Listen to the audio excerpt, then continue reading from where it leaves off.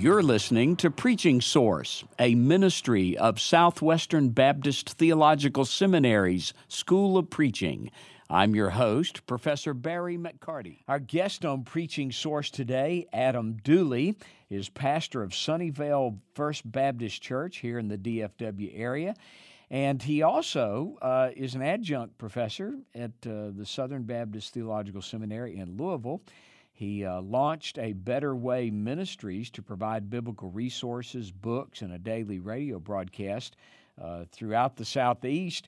But today we have him largely because he is a co-author with Dr. Jerry Vines of Passion in the Pulpit, which is our subject today. So welcome, Brother Adam. Thank you. Great to be here with you. All right, let's start off with how is passion different from personality, especially when it applies to preaching? Yeah, this is a great question. And whenever I talk about biblical passion, people are always concerned that that means that the preacher loses his personality. That simply isn't the case. There are inspired tones in Scripture that can be expressed through a number of personalities. So, for example, if I'm preaching about the Apostle Paul's brokenness over his people, Israel, and his desire to be accursed for their sake, that brokenness might be communicated differently through my personality than through yours, for example. And so biblical passion allows for the personality of the preacher to come through. But when we talk about passion in a biblical sense, what we're saying is God has inspired the tone of Scripture as well as the content of Scripture, and we have to use the personality He's given us to communicate those tones. So tone, that helps me. That's a good word. So there's content, there's tone. And in your example, the tone is one of brokenness. However, we might communicate that. That's right. And in one of today's sessions that I had leading on this subject, I had a student ask me about his introverted personality. And one of the things that I said to him was that you can whisper and still communicate a loud truth. And that's because we all have different skill sets. We all have different personalities. You can pick any emotion, and it might come through differently from one personality to another. But what the preacher must do is make sure that whatever emotion is rooted in the text does come out. It's not how it comes out that's important, but that it comes out. I once had a friend who was a pastor described him. He said, I've got the personality of a cardboard box. but that's funny. The guy, he was very introverted, very quiet, but he had a dry wit that was falling down. He was funnier than some of the knee-slapping jolly guys I know. Well, and one of the things that I've found is someone with that more introverted personality can really capture the attention of an audience easier sometimes than a preacher who's known to be flamboyant and loud. When you expect eccentric tones from someone, you don't notice them as well when they come out. And so extroverted guys have to work a little harder sometimes to capture the attention of their audience.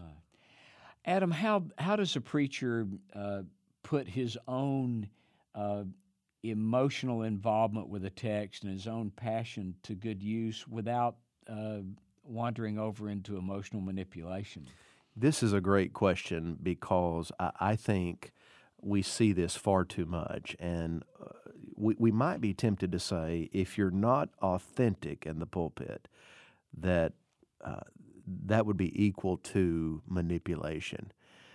I think it's more than that. I think it's always desirable for us to be true to our disposition.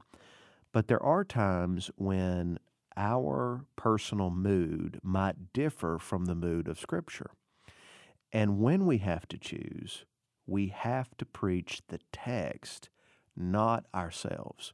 So what I would say is that we are manipulative if we impose a mood on the text that is not there. Now, it may very well be the mood that we're feeling at the moment, but if it's not rooted in the text, the preacher becomes the text at that point, and that is a form of manipulation. You would never alter what a text says. I'm arguing we're not free to alter how the text says it either. Does the genre of a particular text, how does that play into the passion that should be tapped into for the text? Well, it plays a tremendous role. In fact, in our book, Passion in the Pulpit, the first hermeneutical step to ascertaining the emotive structure of the text is knowing the genre.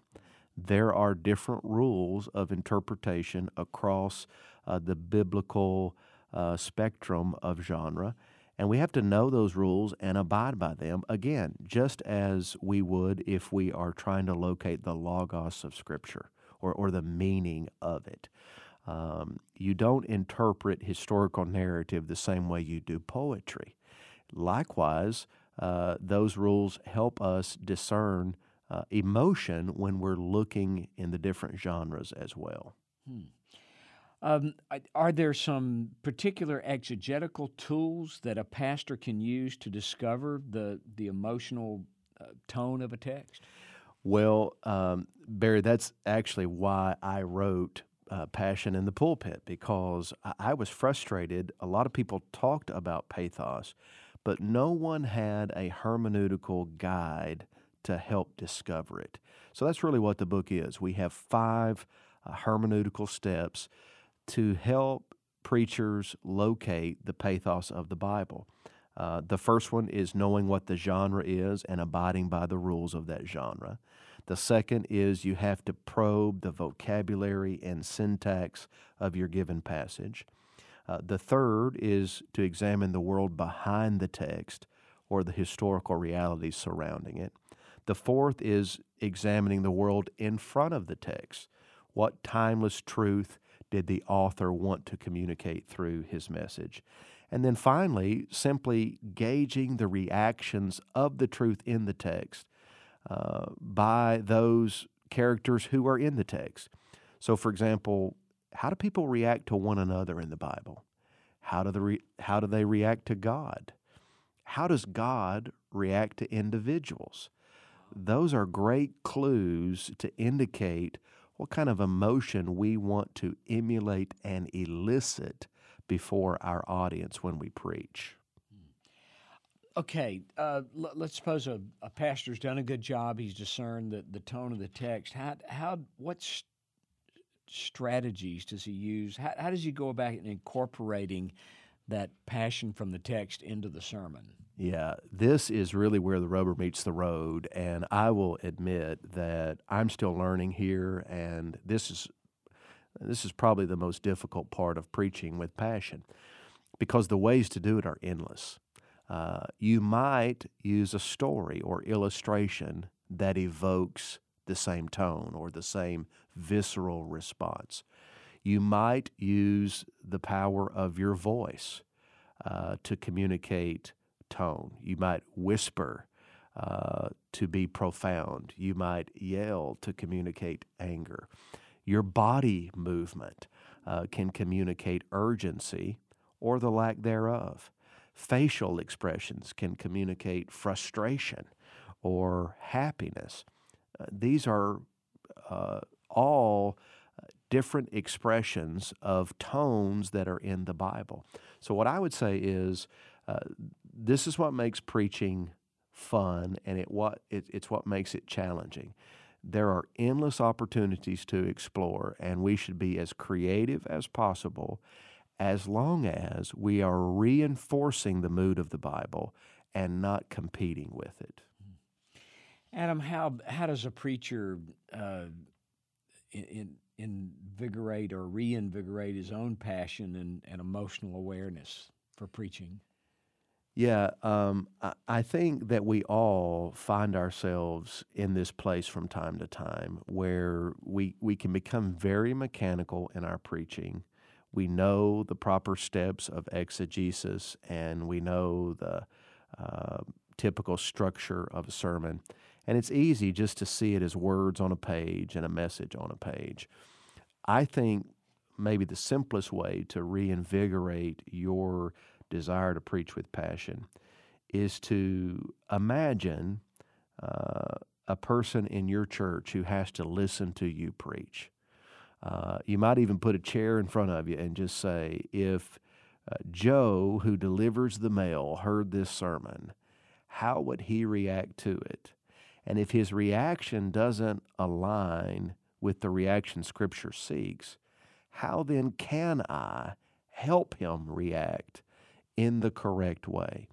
Barry, I think most of us stop short of that conversation with ourselves as we prepare the text. We want to know what the text means, and we should. Textual preaching is never less than what the text says. But we've got to also understand that we're communicating what the text says to people who may have major hindrances to receiving what the text says. So I just want to think through that creatively, and I want to imagine real people as much as I can. I want to separate myself from being a pastor who loves to study the Bible and who's anxious to tell everything I know about the Bible, because most people who hear me preach simply aren't going to be there. Mm-hmm. Our guest on Preaching Source today has been Adam Dooley, pastor of Sunnyvale First Baptist Church, and the book that he and Jerry Vines have written on the subject of our conversation today is Passion in the Pulpit. And let me encourage you, pastors, to add that to your preaching library. It will help you and bless you. It will bless your people. Passion in the Pulpit. Adam, thanks for being with us today. Thank you for having me again.